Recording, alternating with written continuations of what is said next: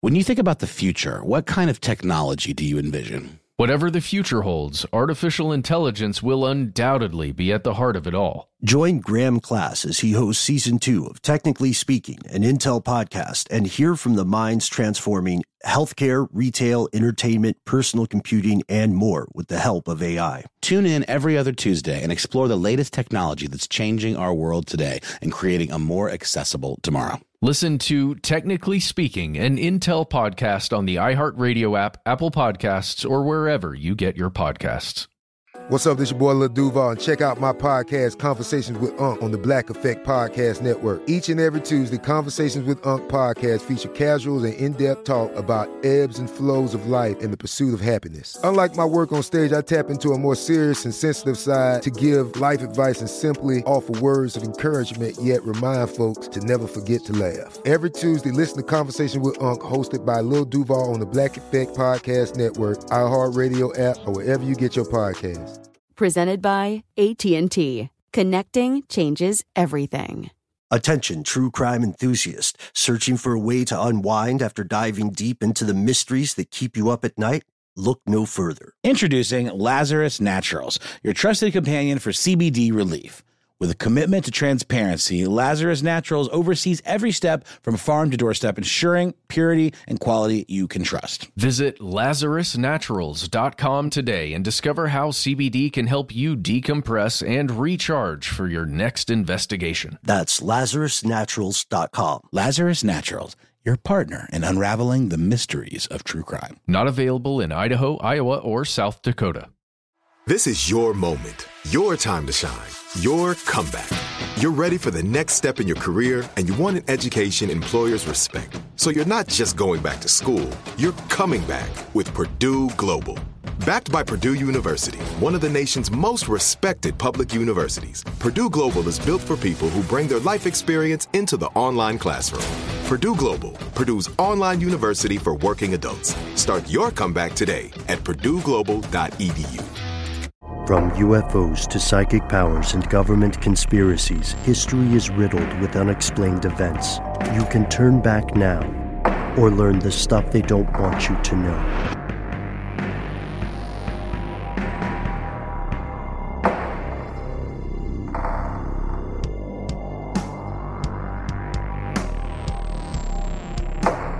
Hello, welcome back to the show. My name is Matt. Our compatriot Noel is on adventures, but will return soon. They call me Ben. We are joined, as always, with our super producer, Paul Mission Control Decant. Most importantly, you are here, and that makes this stuff they don't want you to know.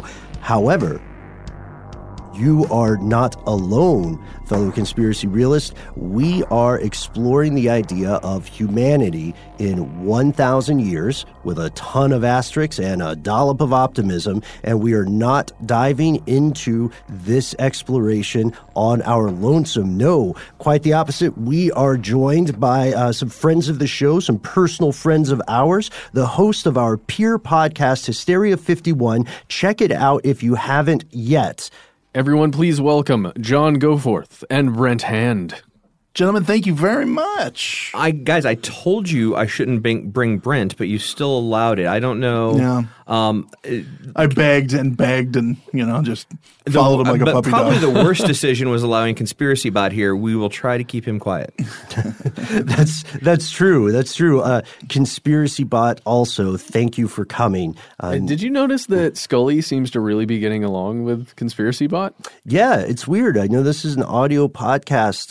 Maybe if they do something that's remotely work appropriate, we'll take a picture and post it. But right now, yeah, we can't show it. Right now, we're just it was just Barry getting him through TSA, so he needs to enjoy himself because it's the last time we're traveling with him.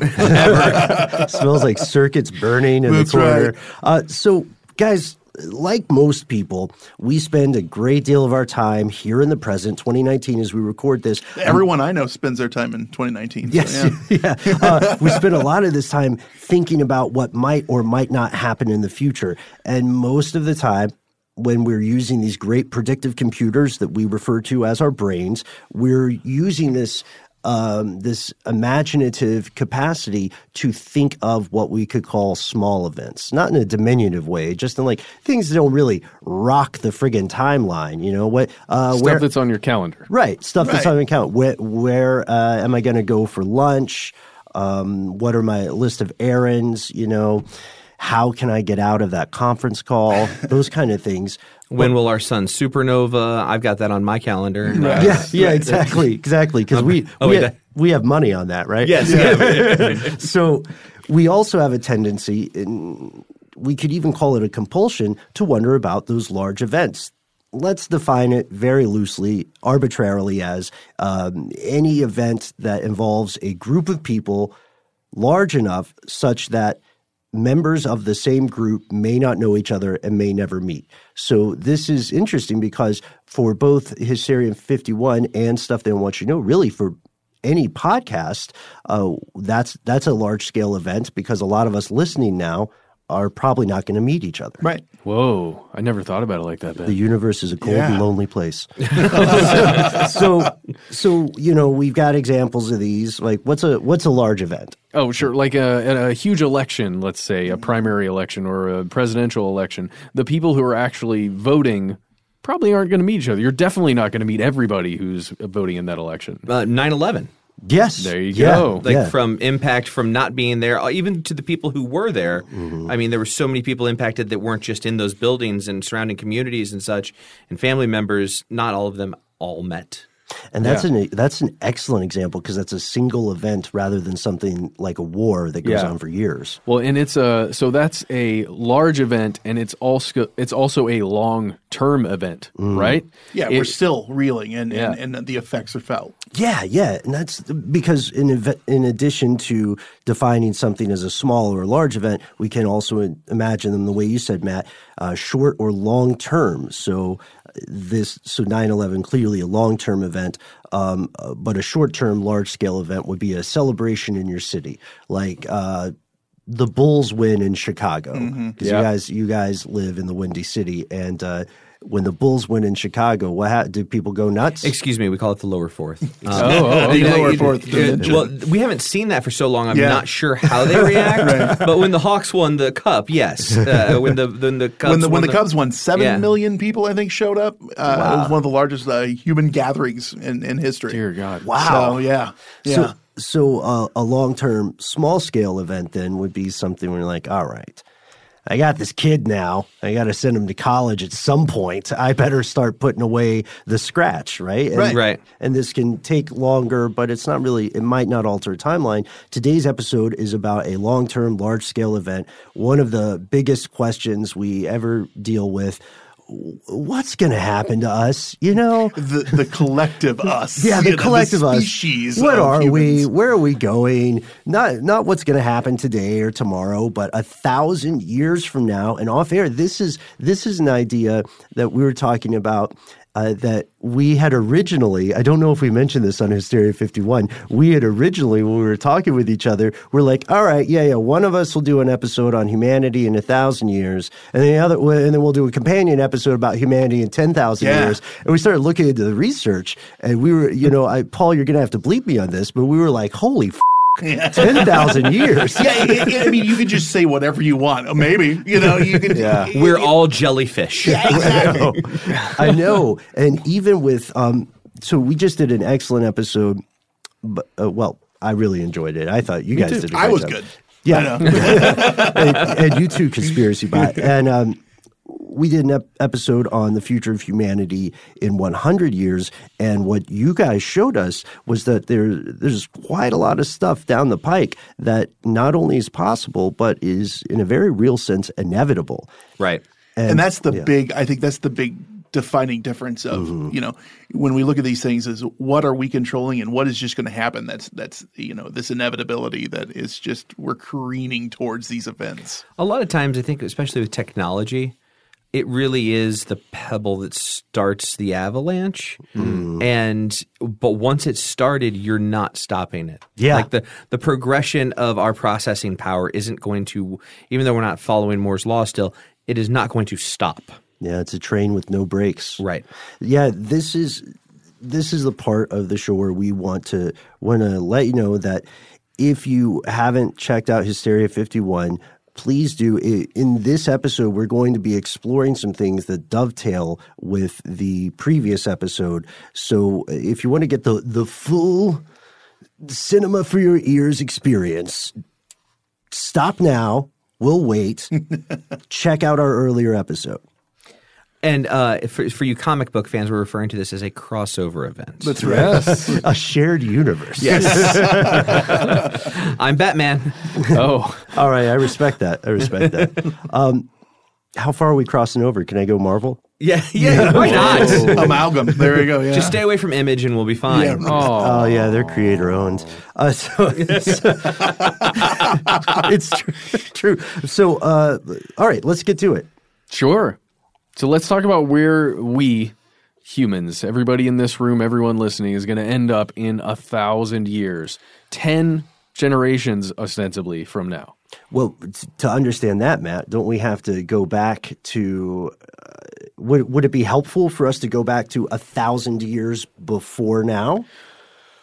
I guess. Okay, cool. Thanks for saying that, because otherwise No, we're going to skip I that. would have been like, all right, never mind. That's really the only thing we can do to have an understanding, right? Well, let's see how far we've come in 1,000 years and then extrapolate from there. And Brett, earlier in our previous episode, you mentioned the phantom time hypothesis. So when we're playing a little bit with history, please write in, by the way, to Hysteria Nation and us, and let us know what your take is on what actually happened in 1019. Right. What year is it really? What year is it really? Yeah, and you can use the Juche calendar if you want as well.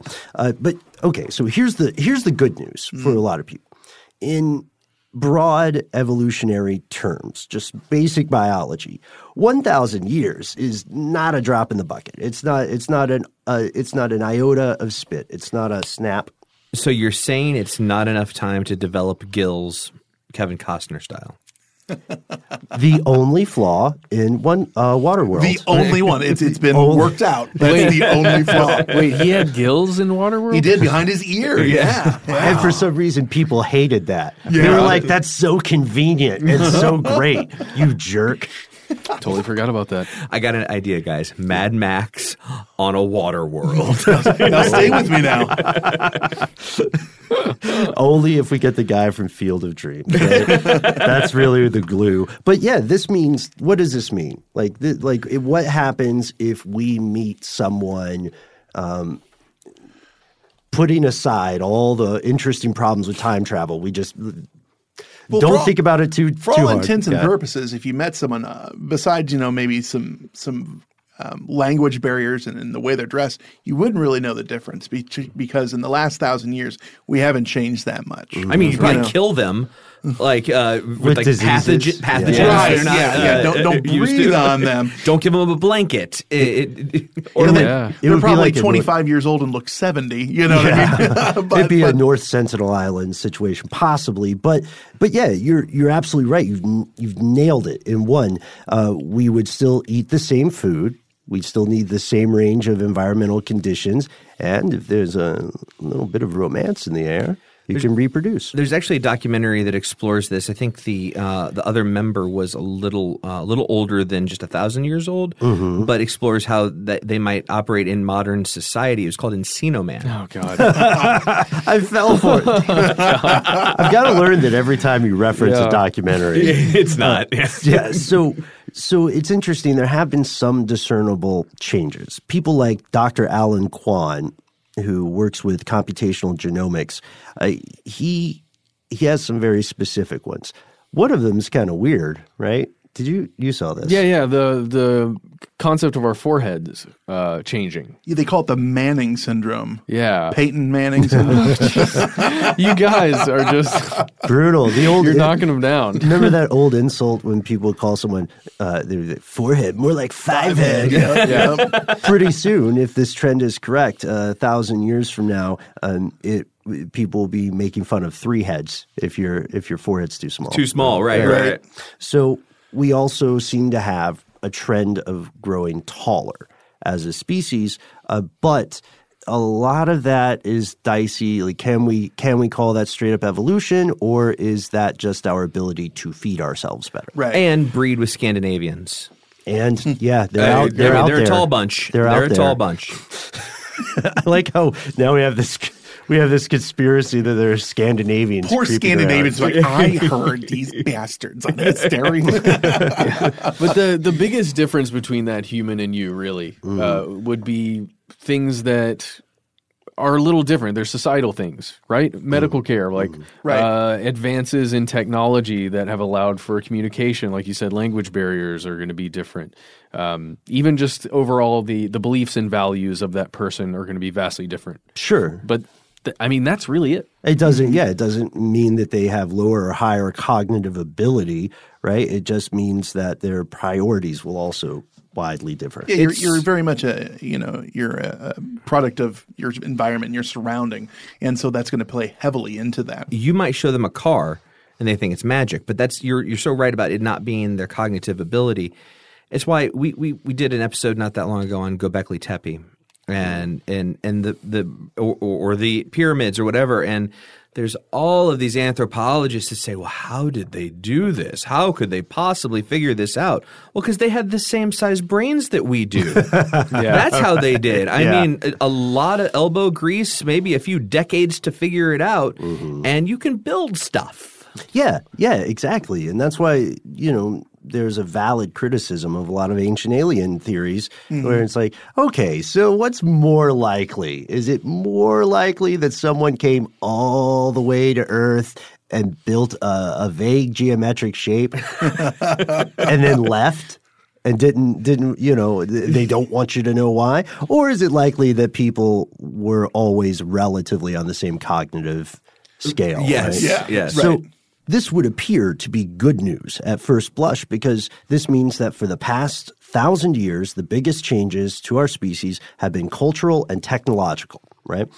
Even the clear and excellent example of the diseases that we carry and are immune to, that is a technological improvement. We didn't just biologically figure that out. And our population has skyrocketed. If we were a product at your local grocery store, what's the popular grocery store in Chicago right now? Mariano's. And Jewel. Yeah. Mariano's really? Jewel. Okay. Never. Kroger, baby. Mariano's is owned by Kroger. Yep. It's an offshoot. Yeah. Fingers on the hand. I see. Well, if we were a product in Mariano's, we'd still have the same ingredients, the same great taste, the same oddly fragile packaging. It's just easier to find us in more places. And we have a great example. We've pulled this up before. Oh, the world population at this moment? Yes. Right now? Yes. As we're recording this? Yes. 7,688,534,429. Yep. And that's spinning really fast. Oh, it's going really fast. I mean, when you look at that clock, it's a staggering thing to see. That's how fast people are coming into this world. And we always, it's always tempting when we bring that up in an episode. It's always tempting to check it again at the end and see how many people are. 16 billion. What the hell? So, So the premise that most of us go with when we're doing engaging in futurism is that where will we put all these people? Yeah. There's some new studies out that are looking at larger societies, maybe not the globe as a whole, and saying actually we are not currently running at replacement rate.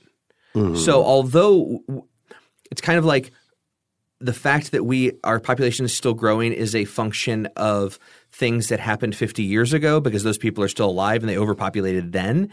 And that if you look a few generations in the future, you could actually start to see evening out of – because this number keeps growing – evening out or even decline. So there's not a consensus in the scientific community that overpopulation is going to continue to exponentially explode the way we kind of all been fed by – like Malthusian reasoning and stuff. Yeah, exactly. Yeah. You don't want to go Ozymandias on it and just wipe out most everybody? Yeah, right. Just Snap your fingers. Yeah, Thanos that stuff. Thanos it. Yeah. I'll tell you, the thing that made that guy Thanos a real villain And the biggest plot hole in that film, spoiler, is he could have just made the universe twice as big. Or just doubled all. Oh. Yeah, just snap it and you make it twice as big. You double all of the whatever you need, all the resources. I think he was just being super emo, to be completely honest with you. But his cosmic Billy Corgan-ness aside, we can say right now in 2019. He also opened a tea shop. He also opened a tea shop. We as a species are making some huge waves on multiple fronts.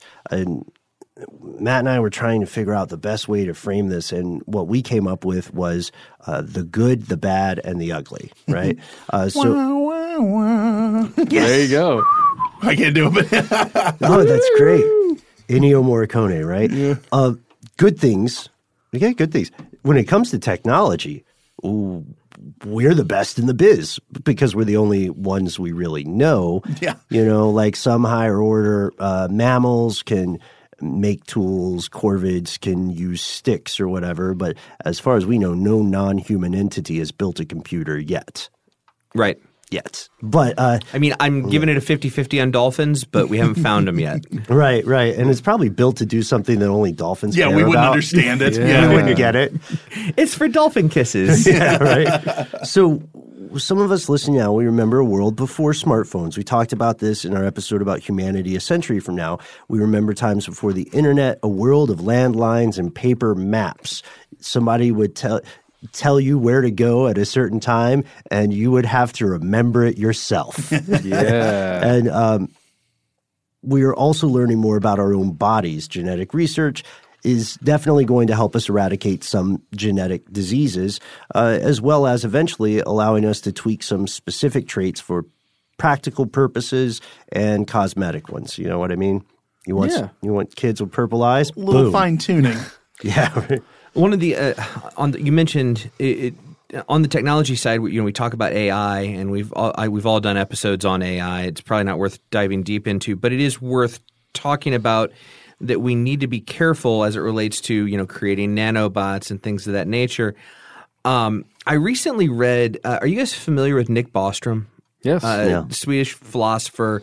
He's got some really cool and interesting stuff on future. And I read this thing about the they call it the paperclip maximizer. And it's basically a thought experiment. That's all it is.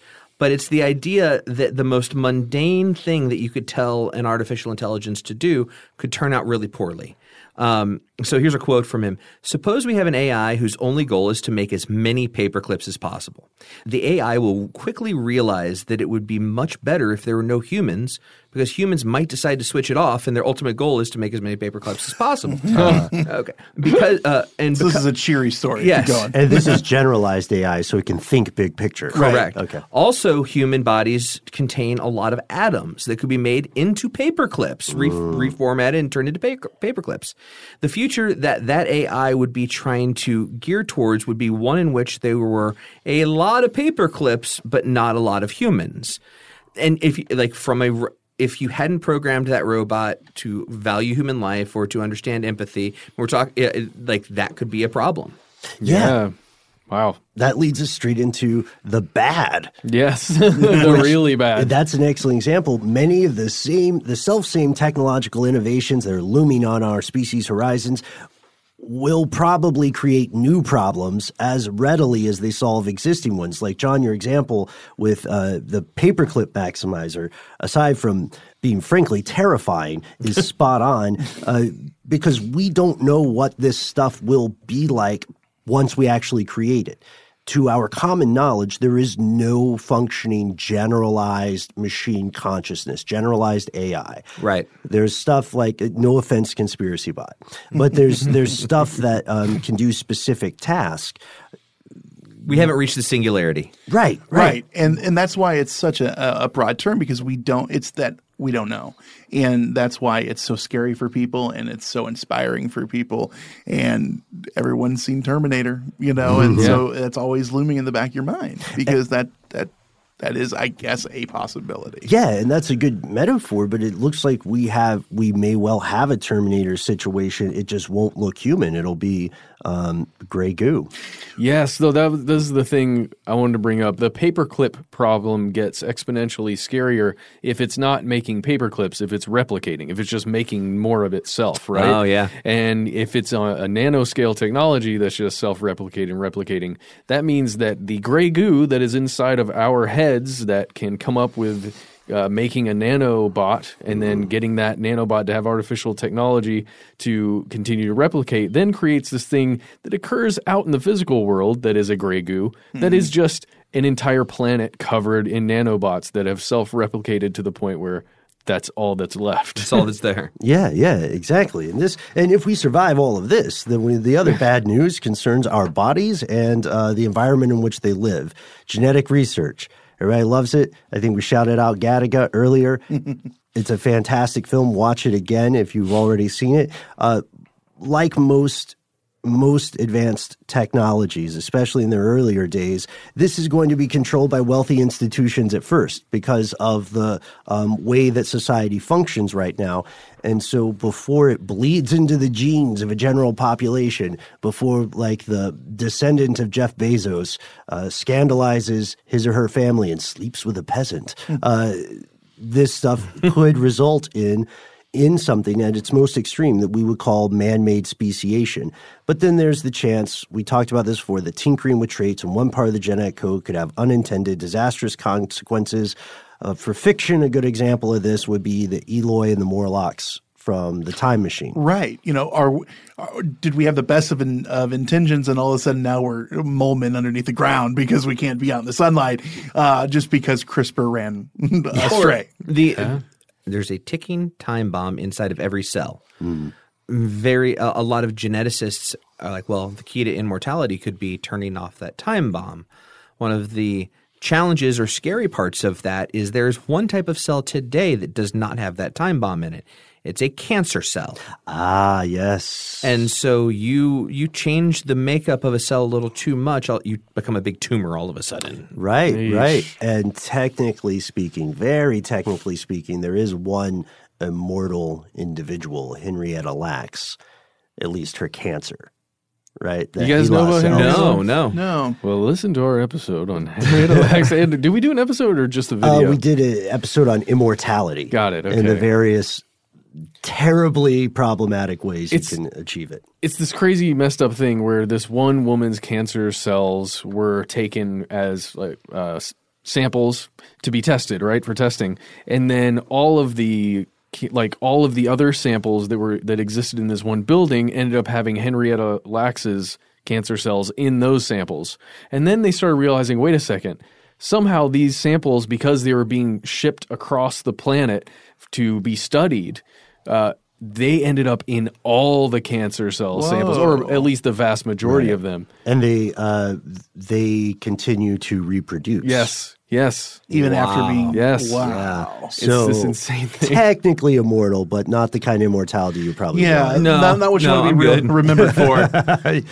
But it goes back to our whole humanity as a virus thing spreading across the cosmos from our last episode. Isn't that what you want to do? You want to reproduce, you want to live. You know, that you're breaking it down to its basest terms, but I mean, that's the idea. And guess what?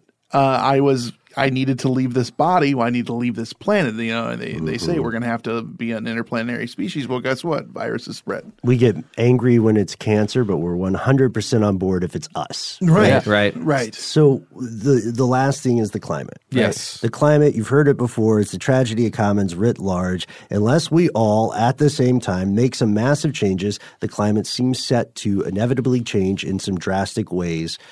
Ocean acidification, temperature changes, deforestation, and so on. I have one question. Yes. You guys are familiar with the Kardashev scale? Yes. We are currently a 0.7 on the Kardashev scale. 0.72, 0.73. Come on now. Okay. Go team. They say that a level 1 civilization can control all of the energy on their planet, and as a function of that, they can control all of the weather, everything pretty much that's happening in their neck of the woods.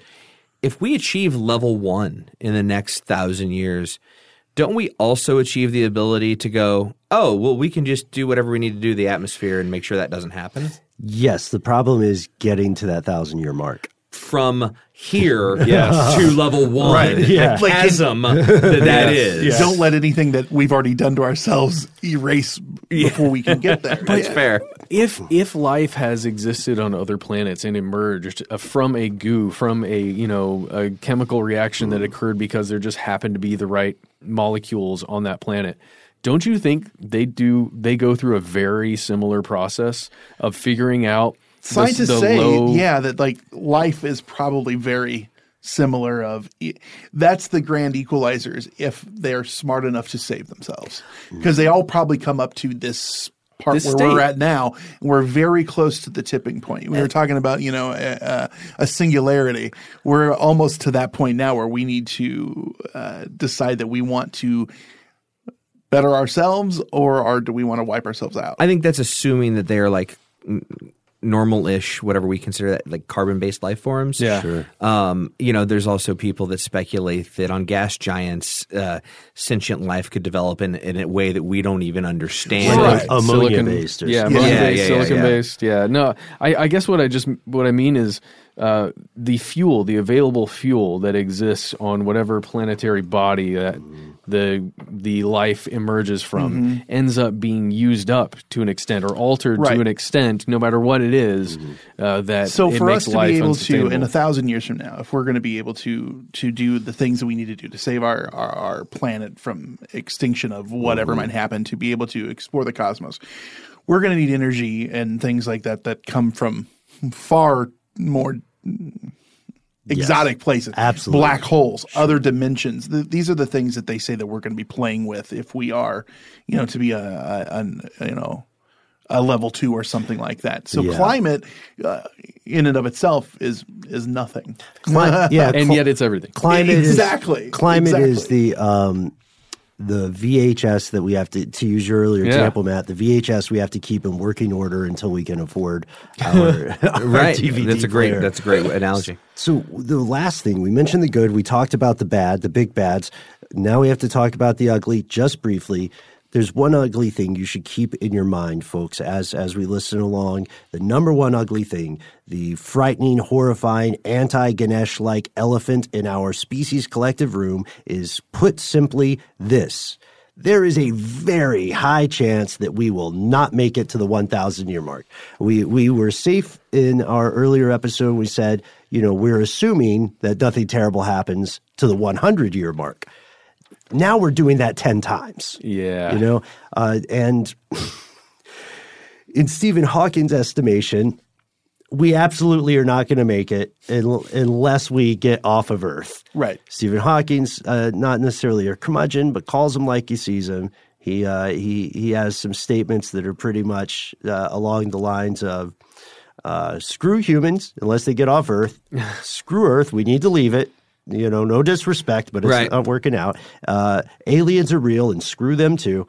We're going to get AI, and you know what? Screw that. I'm paraphrasing a little. Yeah. We learned about a lot of that stuff. Have you guys ever spoken with Josh Clark, who did End of the World from Stuff You Should Know? No, we really want to. We're going to have him on to talk the Fermi paradox. Yeah. Oh, that's great. Oh, that's going to be great. Yeah. So he has a podcast that explores all the chuckles that are facing us. Oh yeah, it's a cavalcade of comedy. Yeah.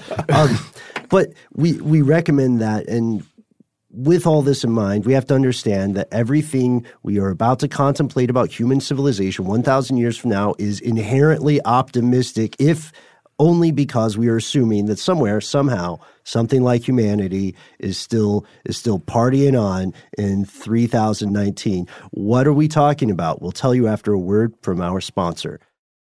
Snagajob is where America goes to hire, with the deepest talent pool in hourly hiring. With access to over 6 million active hourly workers, Snagajob is the all-in-one solution for hiring high-quality employees who can cover all your needs, on demand, temp to hire, part-time or full-time. You name the position: warehouse worker, retail associate, grocery store clerk, fitness trainer, baker, stylist, bellhop, Podcast producer? Yeah, Snagajob's got a worker for that. With their easy-to-use platform, you're able to seamlessly post and fill available positions quickly with a dedicated customer support team to provide all the help you need along the way. Kind of nice knowing you have a talent pool like that in your own backyard, right? Snagajob is the partner you need to keep your business running smoothly. Visit snagajob.com or text SNAG to 242424 to talk to an expert. Snagajob.com, where America goes to hire. This episode is brought to you by Terminix. Terminix can't help you solve the world's biggest mysteries or take on alien life. At least not the ones you're thinking of. But they can help take care of pesky invaders in your home. Like the ants in your kitchen, the roaches under your sink, and the termites in the walls. Because when pests show up, so does Terminix. No matter what type of pest it is, they can Terminix it fast with personalized pest care that puts you in control. Their expertly trained technicians may not know true crime, but they know their local pest pressures. And with customized plans tailored to your specific situation, you get everything you need to not just get pests out, but keep them out for good. Between their speedy service, caring technicians, and over 95 years of experience, it's no mystery why they're trusted by homes and businesses everywhere. So if you have a pest problem, don't stress it. Terminix it. Visit Terminix.com to book your appointment online today. That's TERMINIX.com to book online today. Attention, true crime enthusiast. Searching for a way to unwind after diving deep into the mysteries that keep you up at night? Look no further. Introducing Lazarus Naturals, your trusted companion for CBD relief. With a commitment to transparency, Lazarus Naturals oversees every step from farm to doorstep, ensuring purity and quality you can trust. Visit LazarusNaturals.com today and discover how CBD can help you decompress and recharge for your next investigation. That's LazarusNaturals.com. Lazarus Naturals, your partner in unraveling the mysteries of true crime. Not available in Idaho, Iowa, or South Dakota. Whether you're a savvy spender maximizing your savings with cashback rewards, a thrifty rate watcher seeking the lowest interest, or a travel enthusiast looking for extraordinary perks, Kemba Financial Credit Union has a visa to complement your lifestyle and unique needs. Apply today at Kemba.org to unlock a limited time 2% cash back on purchases and pay 0% interest on balance transfers for an entire year with a new visa from Kemba. You deserve a card that works for you. Restrictions apply. Offer ends June 30th, 2024.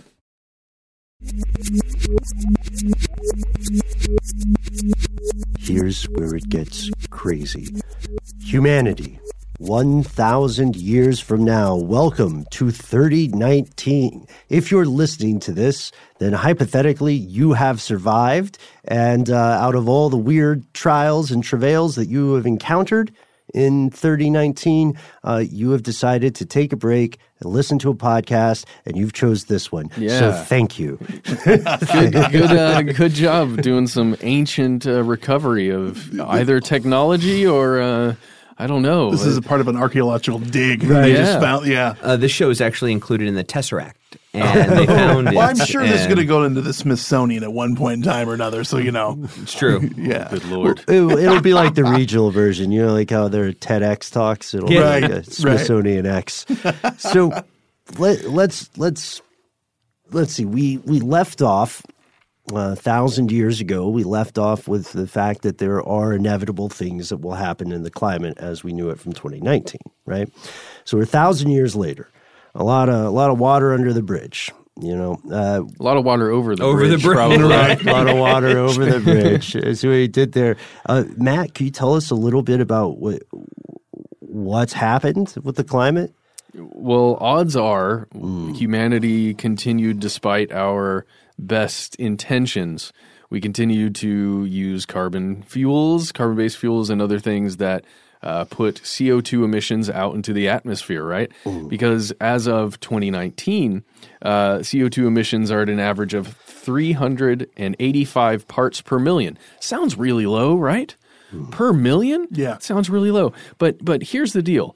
That's increasing, and if that gets up just a little bit higher, to say 450, maybe all the way up to 600 parts per million, and that could be really bad. Because if it reaches that level as an average, and then if in some way all CO2 emissions just stop dead, no more carbon dioxide is added to the atmosphere, this is what would happen. There would be persistent decreases in dry season rainfall that are and would be comparable to the 1930s Depression era, like the Dust Bowl that we've all heard of. That would just exist. There would be in zones all over. This is your life now. Yeah. Well, there would be zones of this stuff, this terrible situation all across the planet, everywhere from southern Europe to northern Africa, southwestern North America, which already, is not doing great in 2019 if you think about some of the wildfire situations and other just heat situations. Southern Africa would be affected, Western Australia, human water supplies, specifically freshwater supplies, aquifers. Which is already suspect right now. Yes, that stuff would decrease much further. Again, fires would just be everywhere. If you're one of those people who hates being cold, 3019 is like your year. Yeah, actually, several years after 2019 and then up until 3019. It's your phase. It's your era. And all kinds of agriculture is going to be hugely affected by this just because of the differences in rainfall at this point because of these things. Now, you said if all the emissions stop. So you're meaning Yes. you're saying that we make progress and they all stop, but these will still be the outcomes. Yes, because it takes that long for a large climate change to be affected, essentially 1,000 years, right? That's one of the main issues. It takes forever the effects will be seen rather quickly, and then it takes a long time to fix those problems. To put the toothpaste back into the tube. Yes. That is to say, though, or this is without saying, that there could be technological advancements up to this point where we could cause that CO2 to be out of the atmosphere for one reason or another. That's our wild card. That's technology. our wild card. We're leaning heavy on this one. I don't know about you guys, but I've learned most recently that climate change isn't actually a real thing. Oh, really? And no, it's not a real thing. You saw how cold it got in the Midwest this winter. Obviously, things aren't getting warmer. 6 feet of climate change out there, global warming held down. 6 inches. And as we all know, plants like CO2. So this isn't a problem. I don't know why we're talking about this. I kid. But in all seriousness, if we make it to 1,000 years from now, isn't that kind of part and parcel with we will have the technology to fix this? Like the in-between time, like you mentioned before, Ben, is the challenge. Yes. But if we make it there, unless – I guess there's one addendum to that. If we get reduced to the place where we are, a bunch of tribes running around again because we've lost technology because of cataclysmic events, I suppose in that case it wouldn't. But assuming we're still a relatively normal society, whether it's a global society or still split up – by then, wouldn't we have the tech to affect change here? Hopefully. The question is whether, given our tribalistic nature, we would be capable of cooperating on a large enough scale to implement it in a meaningful way.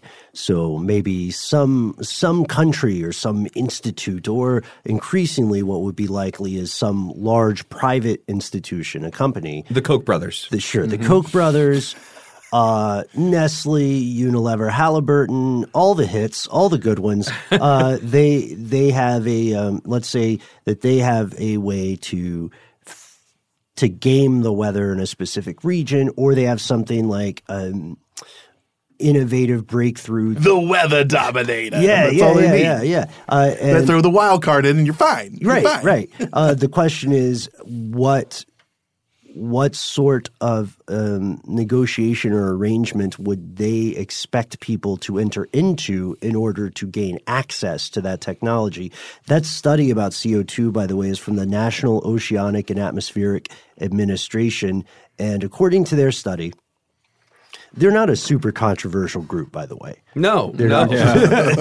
Actually, NOAA I mean, quit getting biblical on me. Baby. They're sort of the bad boys of oceanography. They do say in this same study that changes in surface temperature, this is a quotation, rainfall and sea level are largely irreversible for more than 1,000 years after CO2 emissions are completely stopped. And if you look at the study, they've gamed it such that they go from the average emission now to maybe they say it increases just a little bit, and then it all stops. It increases toward that more reasonable number that Matt just named, maxing out at 600 per million, and then that just stops. The scary thing is it's not going to completely stop. Right. Like, that's just not how things of that scale operate. We'll be breathing. That's true. Like, we emit CO2 every time we take a breath. Classic us. Yeah. Damn virus. I'm sorry. I've been really away from the podcast, off topic here. You guys ever get caught in the overuse of a turn of phrase or a figure of speech? Oh, absolutely. Yeah. You can't stop using it. You're like, I've got to stop referring to things as classic, whatever the other person just said. It's kind of like when I refer to things as a documentary when they're not really documentaries. Right. There you go. But you did that so well because I fell for that after you had clearly showed us that was on the way. Yeah, the other one is I went through, I will die on this hill, which is a melodramatic way to reply to anything. That aside. Barring you actually being on a hill and willing to die over it. Right. That has not happened yet. So if you're listening in 3019, write in and let us know what your favorite turn of future phrase is, assuming you're alive. It's like Bill and Ted. You guys literally saved the universe. Yes. Oh, God. Well, you're in this too now, John. Yeah, you're right. in Brent both, Right. and Paul. And all of this is just to say that in 1,000 years, if we don't fix this, right, it will look this way. Right. So, and the other thing that we'll see is sea levels because of this, and it's directly related to those CO2 emissions. Yeah. And that's also a pretty. It doesn't sound as bad initially when you say it. That if it happens the same way, oceans will rise at an average of, I think, 1.2 feet or something, or what is it? 1.3 to 3.2 feet. That's exactly what it is. So like a maximum of a meter, right? But when you think about that, though, yes, bye Florida, yes, bye all these coastal areas, the Solomon Islands, yeah, a lot of Micronesia. Then the leaders of those countries, a lot of island nations, are very well aware of this because even back in 2019, they could see this stuff happening, and they pled their case to a thing we used to call the United Nations, which may still be around. I don't know. Yeah. Well, speaking of in 2019, it was in 2018, I believe, that a piece of the Arctic shelf fell off that was the size of Delaware. Jeez. Delaware.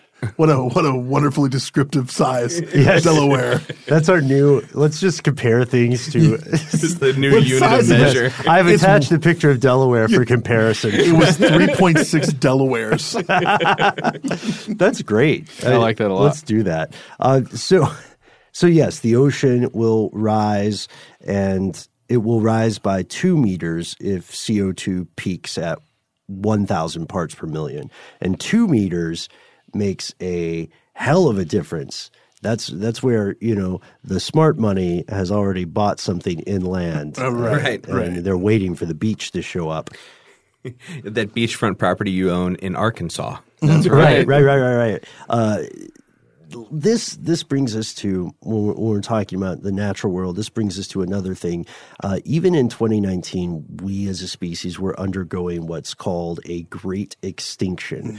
Great extinctions are nothing new. It's not the first. This will not be the last. But they are brutal to experience in the moment. 1,000 years hence, we will have lost quite a few wild animals, quite a few plants, ton of insects, many of which were never discovered before they went extinct. But because we're 1,000 years in the future now, we may also be able to pull a woolly mammoth and bring them back We just don't know where we will put them. Well, Ben, you spent so much time trying to figure out if you could. Yeah. You never stopped to think if you should. Is that Dr. Classic Ian Malcolm? me. Is that Ian Malcolm? Yes. A bastardization of it, but yes. Yeah. It's true. We look at all these things, like they're just talking about the bees are now on the endangered species list. And they say, where are we without bees and pollination? I mean, hurting. Very much so. Yeah. So you better hope that we have that kind of technology or the wherewithal now to change things. Like you said, a hard stop, Yeah. But, there needs to be a lot of hard stops in almost every one of these camps for our next 1,000 years to be something that we want to be a part of. Another threat to throw into the ring, Yeah. other than being in an extinction moment, other than where the climate could go from a warming perspective, we are overdue for the next ice age. Oh, yeah. Very true. And 1,000 years makes it much more likely. Now, it's a weird catch-22 because most scientists think that the reason it hasn't happened again yet is because of the global warming. So in a way, we're saving ourselves. Saving ourselves by killing ourselves, yeah. It's like cutting the rope, but you're like hanging over a vat of acid. Like I'm either going to hang here or I'm going to fall into the vat of acid. These are not good outcomes. And I am not a climatologist. I don't know if I told you that, guys, before we started the show. I'm not. No, you're not like some kind of weather surgeon or whatever they call it. A climatician. But I have to imagine that the balance there of global warming versus the Earth really wants its next ice age all play in somehow to a cosmic soup of not goodness. Yes, Yeah. That's the thing. That's what makes this a tricky topic. If we're talking about the planet in 1,000 years, it's going to be around. It's Right. It's going to be, by and large, still home to some sort of life. The question is whether or not people are still going to be in the mix. And if we're assuming that they are, they're going to be radically different from what we know. That thing we talked about where we could speak, well, we could interact with someone from 1019 and they would look sort of like us. That's probably not the case in 3019. Because of environmental or designer reasons, either or. I would argue largely designer reasons, because now we are capable in 3019 of impacting, affecting, and steering our own evolution and adaptations, because despite the great extinction, despite the ups and downs with the climate or the ecology in which we live, if we're around and civilization hasn't collapsed, we are going to be doing amazing science fiction level stuff. Will we be close to being a Type 2 civilization? I don't know. Type 2 has a hell of a gap. You know, is Type 2 the one where you are able to your star, right? Yeah. Your star, harness the entire. So basically, will we have a Dyson sphere? Yes. Or progress to where we don't need one because we've come up with some other exotic way of energy source. Yeah. Maybe we get to Type 1 and we say, okay, let's stay here. Let's franchise out Mars. and maybe, it's a nice shopping district. Yeah, if the Martians want to do it, they can. But we will have this amazing technology. We will have super fast computers, perhaps so very quick that they are no longer computers to us. They are part of us, like we mentioned with people becoming, becoming digital versions of themselves. This is rife for, also a side note, a new era of folklore. Can you imagine all the urban legends? You will literally hear voices in your head. Your ancestors will not have died. Right. They will still exist. Oh. Yeah. You've got beef with your great uncle. He's still around. Now you're saying he's still around because they captured his consciousness? Yes. Okay. It's funny. One of the technologies they're talking about, but this could be actually a lot sooner than 1,000 years, is just taking enough writings and enough other input about a person and their life, and all of a sudden you input all of that and you get into augmented or virtual reality, and you're sitting there having a conversation with Samuel Clemens. Mm-hmm. You know, Tolstoy. It's an approximation, obviously, thereof. Sure. But you mean actually talking to the person, right? The digital essence of that person. The digital essence, the closest we could get, perhaps, to a soul at that point. But it gets even weirder because we will also, like at this point, we're clearly in Shibbolethsis territory, and this means that maybe let's say you have the digital ghost of your great-great-grandmother says, you know what, Brent? I remember the Scorpion Wars, and I would love to go to that museum with you. Just buy me a body real quick. Right. Because now it's just hardware. You know what I mean? The Scorpion Wars. They call him a sleeve. What was that in? Altered Carbon. Yes. Give me a new sleeve. Mm-hmm. Yeah. All right, guys, let's stop right there for a second, and we'll come right back after a word from our sponsor.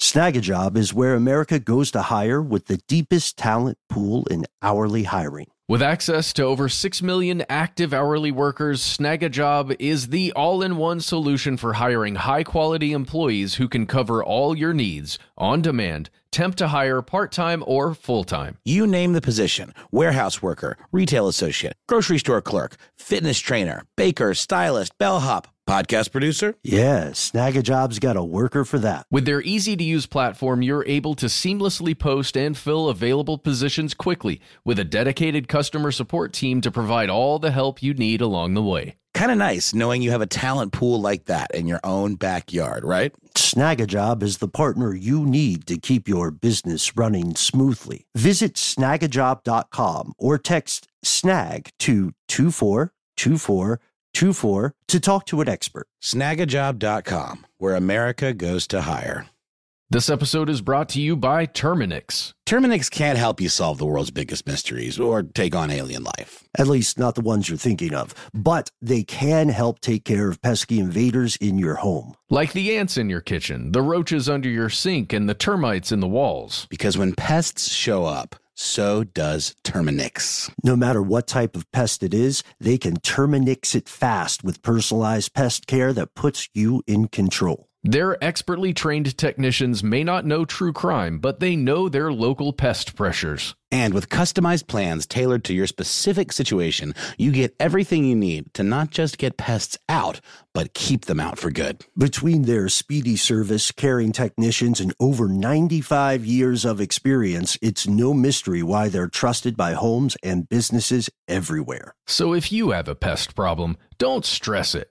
Terminix it. Visit Terminix.com to book your appointment online today. That's TERMINIX.com to book online today.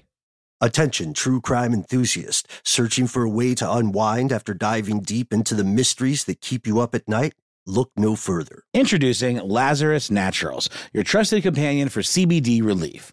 With a commitment to transparency, Lazarus Naturals oversees every step from farm to doorstep, ensuring purity and quality you can trust. Visit LazarusNaturals.com today and discover how CBD can help you decompress and recharge for your next investigation. That's LazarusNaturals.com. Lazarus Naturals, your partner in unraveling the mysteries of true crime. Not available in Idaho, Iowa, or South Dakota. Open a limited-time 11-month certificate at Kemba Financial Credit Union. At 5.25% APY, it's more than triple the national average, plus it's a safe and secure way to grow your money. Visit your local branch or kemba.org/cd for details. Offer expires May 31st, 2024. APY equals annual percentage yield. Restrictions apply. $500 minimum and $250,000 maximum deposit. Advantage status required. Comparison based on bank rate average. Federally insured by NCUA.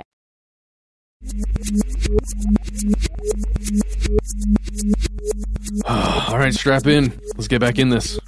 The other wild card here Yeah. that could impact every aspect of what we've talked about, whether it be how we harness power. Do we have the technology to create a Dyson sphere? Do we have the technology to save our Earth? To do all of these things would be the interference of another society, extraterrestrials. Interdimensional. We're interdimensional, sure. We talked about this on our show a lot, whether we believe in aliens. There's two questions always hidden there. Do you believe that another form of life exists in this universe? Absolutely. Second question, do you think they've been here? That's exactly where we are.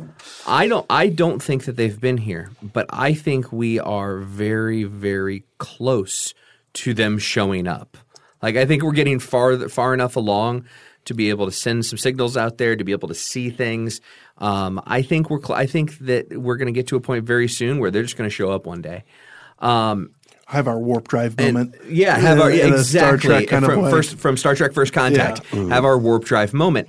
Now, if that happens, which I think is just as realistic a possibility as we can upload our conscious. I mean, it's just they're showing up. Hey, they're here. They're there. Because if we do acknowledge that they exist, if depending on how old they are, their technology, if they are able to reach us from something that we can't see right now, chances are their technology is so advanced that they could help bring us along. And I mentioned wild card. That would be the ultimate wild card because they're introducing new technologies to us that bring us – I don't think it's the alienation thing where they're just as messed up as we are and and have the same internal wars and strife and because then that doesn't align to me. How could they have gotten here so quickly with such advanced technology just to be as – effed up as we are? That opens up that whole other, line of thinking of if they are that advanced and they're going to see that, why do they care? Right. That's the thing. The question then becomes not whether we would be capable of recognizing this as sentient life. It would be whether it recognizes us as such. Michio Kaku, he goes, everyone sees anthills. Yeah. When's the last time you said, ants, here are beads and trinkets, take me to your queen? Like, you don't say that. And if you do, the ants don't know you're talking to them now. Is the ant dumb because it doesn't understand English? Or are you dumb because you're trying to talk to an ant? I'm dumb because I've got the magnifying glass out and I'm trying to burn them with the sun. Yeah, right. It's How could you? I mean, everything gets very quickly to the level of stories from the Old Testament. You know what I mean? Like, right. we can give favor to these ants, and they'll say, "Oh, food," or like, "Oh, the other ants that were killing us are mysteriously gone, and the land is poisoned." I just hope wherever we go, if we're ever in that position to where we can be the ones to go out there, we just build pyramids and leave. Yeah. And so that way for just generations. I mean, that's a power move. You know what I mean? I vote we get weird with it. Let's just confuse the hell out of them. Let's give some very basic and wildly arbitrary, irrelevant rules. You know what I mean? Yes. Like, let's ban people from doing, or let's ban a life form from doing something very specific with its antenna, or its, and it's got to be something they would normally have never thought of doing. Right. But you're right. This span of time, this 1,000 years, it inherently includes space exploration. At this point, right, very, very soon, as far as 2019 went, Elon Musk was planning to have 4 ships permanently on a circuit to Mars in the 2025, 2022 they're going to start sending. 2025 I think is when that's going to kick into. So even if that estimate is wildly optimistic, which it is, but even if it's so wildly optimistic that doesn't happen until 2125, still another 900 years. Right. So if we're going to get to space, it is going to be within this time span, which makes it one of the most important eras in human history. And that goes to your point, John. That will involve us putting out so much noise in the universe, even more than we already have. And we all read those, those kind of bleak dystopian sci-fi pieces where we finally get a message from space and it's something cryptic like, shh, they'll hear you. You know what I mean? Yeah. And that could be a thing, because we could also find ourselves in a situation, we're just speculating now. There's not a basis on this. There's a thought experiment. We could find ourselves in a situation where, I would advance this is more likely than meeting a biological life form, where we find the creations of some other organic life form and they're really into paper clips. And we know that Pluto used to be an entire sphere, but it's slowly disintegrating. And then we have that calculate. That's the thing. Given what we understand about travel across these impossibly vast distances, unless they have a propulsion or transit system that redefines our understanding of physics, which they pretty much would have to, we would be in one of the worst waiting games ever. We would say we know something's coming. We know it's not natural. We have 400 years to get ready. Yeah. So people are going to build religions around that. Yeah. I mean, everything. Mass hysteria. Yeah, and a lot of religions that we had back in 2019. I'm riding this dead horse to the ground. They will have also changed such that they may be widely unrecognizable to people who practice them today, right? The Catholic Church has soldiered throughout the years and may well still exist, but may also have a very different set of practices. Well, they've come out in years recent and said, like, hey, if aliens come, it's okay. It's part of God's plan. It's part of the Bible, all inclusive. Bring it on in, which you would have been burned for not that long ago for saying the same thing. Ben, I think you bring up a really good point.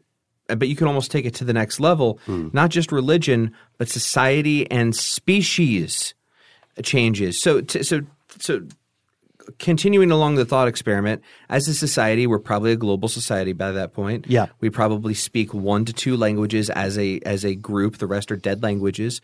And we probably, one currency for the planet. I mean, these are just things that are almost inevitable over that time period.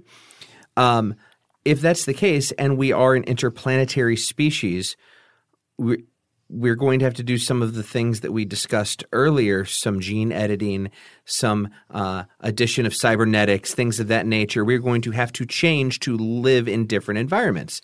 So there's probably going to be a group of people. They could be living on the Oort cloud. Yeah. There will be a group of people at living near Proxima Centauri. All of these people will have had to have changed and could be gone for long enough periods of time because of how long it takes to get there, that their heritage, the way they look, they almost would be disassociate themselves from the history of man. They are their own thing. We have created aliens. 1,000 years hence, we have created aliens. The most well-known to us are probably Martians. Correct. But the lunar people are pretty weird too. You know what I mean? They're like the new Florida. And well, it's underwater. They had to go somewhere. So, Moon Man instead of Florida Man, by which I meant awesome and Disney owns it. But that's fantastic though, because now we may have also – this is the weird part. This maybe 1,000 years is too small a margin for this. But what if we had a successful colony on Mars, somehow survived, not just survived, but thrived, and then civilization on Earth collapsed? We entered a dark age. We had legends about Martians, but they never screwed up to the extent that we did. And they decide to come visit us. Right. And they're like, wow, our parents' house is trash. Right. Like that would be an alien encounter for us. They would be extraterrestrials. Right. But at this point, we will have if we're around at all, we will have had people visiting these places and hopefully living there on a semi-permanent basis. Very quickly, and I think you raised this point earlier, Brett, they will speciate. That or be completely uploaded into some sort of cybernetic, Westworld. Right. And then that negates all of that, So we may have a situation where everybody on Earth speaks those 1 to 2 languages. That's incredibly likely, but we may be in a situation where someone says, okay, I have to use my cybernetic parts to my in the cloud software programming because I've got to speak with this Martian and who knows what the hell they're talking about. Yeah. And it becomes even more likely if we play out the scenario we discussed earlier where we're using where we start with self-replicating robots getting us to other places. And then if we want to go there – because we can't survive, the 500-year trip or whatever. We laser shoot our consciousness there. Like Michio Kaku, you mentioned him earlier, Brent. He talks about a day where we will be cosmic tourists. And so, you want to go, look at this exoplanet that is – 50 light years away. We shoot through a laser our consciousness. There, you've got a robot body waiting there that you rent for the day, and you go look around and see the big volcanoes, and then you shoot to the next planet, and so on and so forth. Now, taking that a step back, just the ability to get there, but and shoot a large laser beam, shoot our consciousness there. If we shoot there, and the laser itself could take 500 years to get there, depending on how far away it is. If there's no time involved to you, you get there, and then 1,000 of your friends, you start a new. All of a sudden, now we've got a new species of robot people. Right, and we're much more likely, based on what we understand about sentient life, which is very, very little. We're much more likely to run into technology of some sort that sentient life created. It's the V'Ger kind of example from Star Trek, right? And what's fascinating about that is there's a very important step that we can't miss. And I know as some of us were listening along, we said, well, all right, send your consciousness through this laser, robot people, come back to Earth, right? Return these memories to, Matt or John Prime or whatever you call yourselves. To experience that, what that means is they're going to have to reverse the cloud process. They're going to take the relationship between neurons mapped out virtually, and they'll see the difference between that, and then have your neurons perform the same dance somehow that now you can remember these things. And all you had to do was, to wait, switch bodies, whatever, repair yourself for 500 to 1,000 years. Jeez. So it's like, there's some time involved. I just want to know one thing. How long will I need to work to build up that kind of time off? No. That's the question. Yeah. I'm going to put my out of office on. I'll be back in 1,000 years. Yeah. God. DMV, still terrible. Still terrible. It is crazy to imagine that perhaps one day our species will think of time on that kind of scale. I think we would have to inevitably, or it'll just be an illusory thing. We know that we'll have terraforming down pat. It'll be an imperfect science, but we'll have a lot better idea of what we're working with and what the scale is. We will have finally answered your earlier question, gentlemen, whether it's better to use a laser or a nuclear weapon on the poles of Mars. Yes. We'll have new energy sources, some of which we're going to have difficulty comprehending in 2019, like harnessing interactions in higher dimensions or different dimensions. We'll also have utility fog. Which is utility fog? Yeah, it's like it's a thought experiment now, but it's like so the Philosopher's Stone in alchemy can transform any substance into any other substance. Utility fog, rather, is kind of like a nanotech version of that. You can say, well, I enjoy this domicile, but now I want something a bit more, what did they call it? Southwestern. I want something with a Pueblo feel. Make it so. And then this fog, these nanobots would just rearrange into whatever they thought you meant. Now, hopefully it won't be as fraught with hilarious error as telling your Amazon or your Google Home in 2019 what song you want to hear. Right. Tea, Earl Grey, hot. Yeah, it's like a crazy 3D printer from the future. You know? Yeah. Just a living, breathing 3D printer. Though, well, I just made the quite necessary Star Trek: The Next Generation reference. Yeah, the better series. Sorry. Yeah, I know. I just made a hot take. Hot takes, yeah. John. Go for it. You just started a war in 2019. yes. Kirk or Picard, you decide. No, they. Picard.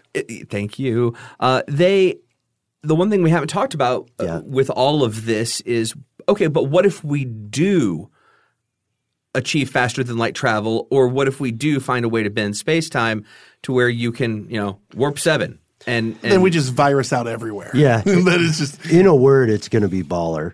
Yeah. Right. It's because we will be able to finally confirm things that we have wondered about since we were able to wonder about things. Are we rare? Are we alone in the universe? And by the time we take time out of the equation, which is tricky, but that is the right way to say it in English, then all bets are off. Everything has changed. If you are warping time and space, then you can visit 1019 if you so wish to, right? Right. I don't know if people would or if we recognize, because now at this point in 3019, people are recognizable to us, but we are early man to them, right? And we use our hands to do things, not out of some sort of fashion statement, but because we have to. Right. We still eat a whole bunch of food. Yeah. No. Here's the thing. So we've talked about this in the past. Human beings now, we think of ourselves as individuals, but we're much closer to cities ourselves, given all the cells that outnumber us, that live inside us. This trend will continue, and in 1,000 years, again, if people are still around and nothing super horrific and existential occurs, we are going to redefine our privacy will be long gone. Oh, yeah. Privacy is a relatively recent notion in 2019, and that's probably when it started dying out too. But by 3019, privacy will be a weird alien, why would you do that concept? And the concept of the individual will change as well, because the individual will be just the way that our consciousness now is an agglomeration, or the sum total of interactions between neurons. We will each individually be a networked node of several different things. You won't just have one cloud consciousness. You'll have multiple. You'll be a group mind. And at times, that group mind might not agree with what you consider you, which is freaky. I mean, yeah, it's something we've always stated in multiple languages throughout ancient history. When people are like, I'm on the fence, I'm of two minds about that. You will be of several hundred. Right. Well, guys, in the end, no matter all the things we've discussed so far in this episode, all of us in this room, the four of us, Paul out there, everyone listening in their office right now while they should be working. Bot. And Conspiracy Bot, I didn't even see you back there. He must be recharging. Drunk. Oh, that's what it is. They eventually pass out. So all of us, in the end, we're all going to get together in 2019 and decide that our species is going to move forward towards the future. We're going to steer our planet and our civilization in the direction of a utopian 3019. Yeah. Can we get some inspiring music under that? I'm totally kidding, you guys. All of the decisions that could lead to any type of utopian future will be made in corporate boardrooms and in government situation rooms, and the decisions will be based on profits and margins and election cycles. The end. We fizzle out. For some point of time, I wish we had more time. I find myself, this is unusual for us, Matt. I find myself a little bit more optimistic, I think. It's because of these guys. It probably is. And speaking of John and Brent, maybe we should end on a cooperative note and go around the table. First off, guys, thank you so much for coming on our show on behalf of us and our listeners. Secondly, 2 questions. We'll start with you, John. One, what of the things we've examined today, what do you find most exciting? And 2, what do you find most terrifying? Ooh. If you had to choose. Let me do it in reverse order. I think the most terrifying is the idea of moving from where we are to that next phase, to where we become a first or second class civilization, according to the Kardashev scale. I think the road between here and there is littered with a lot of potholes that could be really, really take us off track and could become one of those existential threats, whichever one you want to talk about. I mean, I think they're all just as likely as – one's just as likely as another, you know. That's the most terrifying part because – and the reason that's the most terrifying is I'm a pretty big optimist when it comes to these things. I think a lot of negative human behavior is driven by need and necessity. Certainly some people are driven by power, but that power is rooted in the power that other people will give to them. Mm-hmm. And if the masses are fairly happy, they're not going to allow a tyrant to run them, in just my one guy's thought.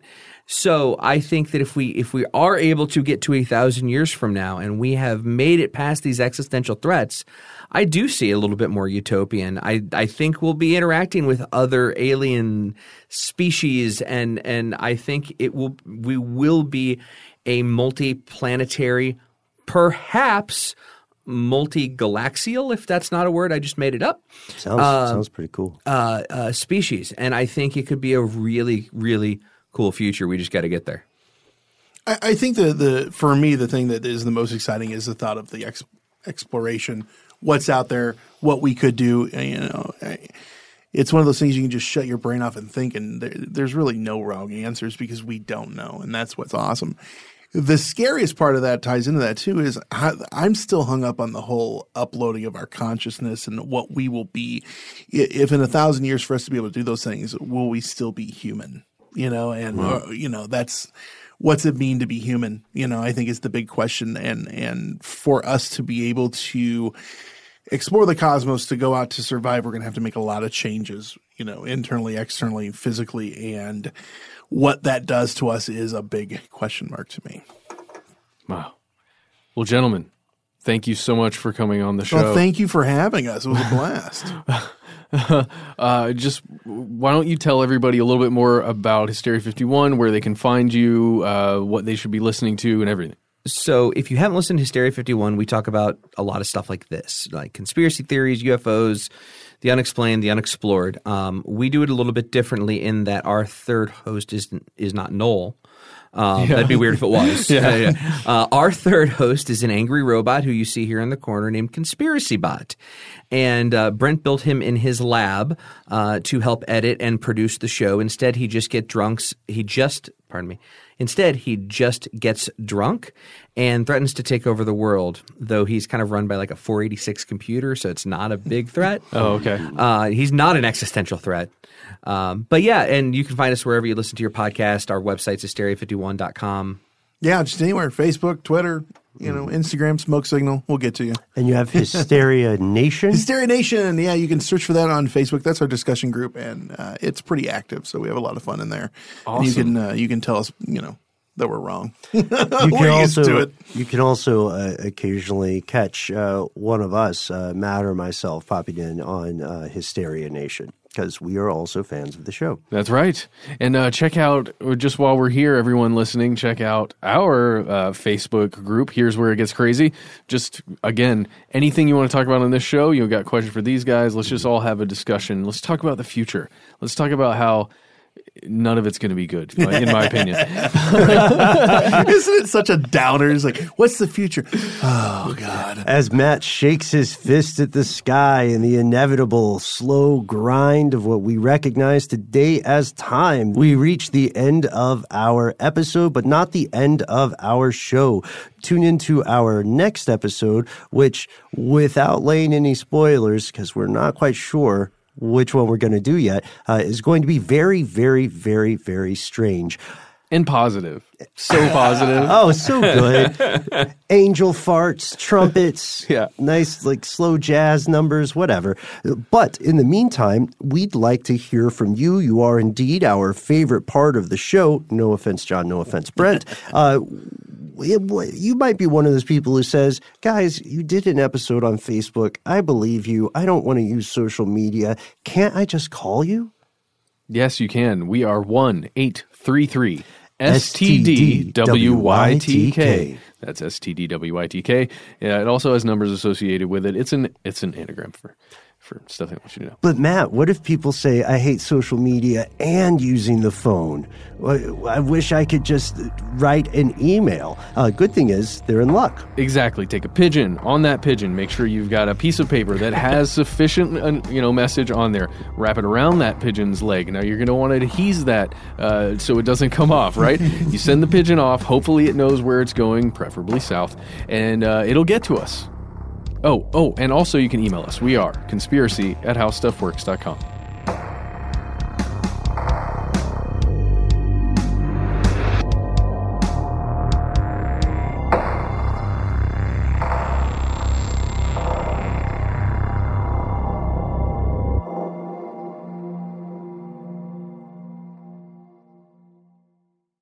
Attention, true crime enthusiast. Searching for a way to unwind after diving deep into the mysteries that keep you up at night?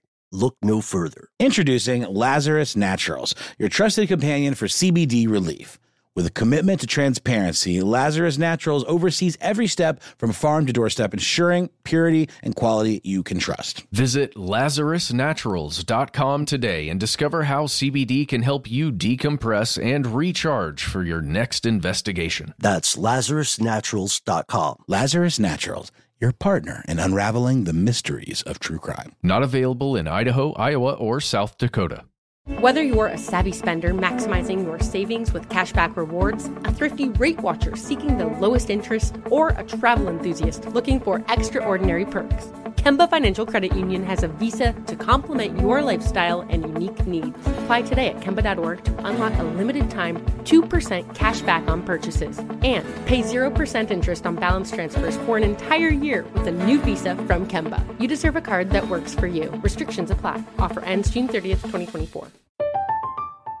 I'm Katya Adler, host of The Global Story. Over the last 25 years, I've covered conflicts in the Middle East, political and economic crises in Europe, drug cartels in Mexico. Now I'm covering the stories behind the news all over the world in conversation with those who break it. Join me Monday to Friday to find out what's happening, why, and what it all means. Follow The Global Story from the BBC wherever you listen to podcasts.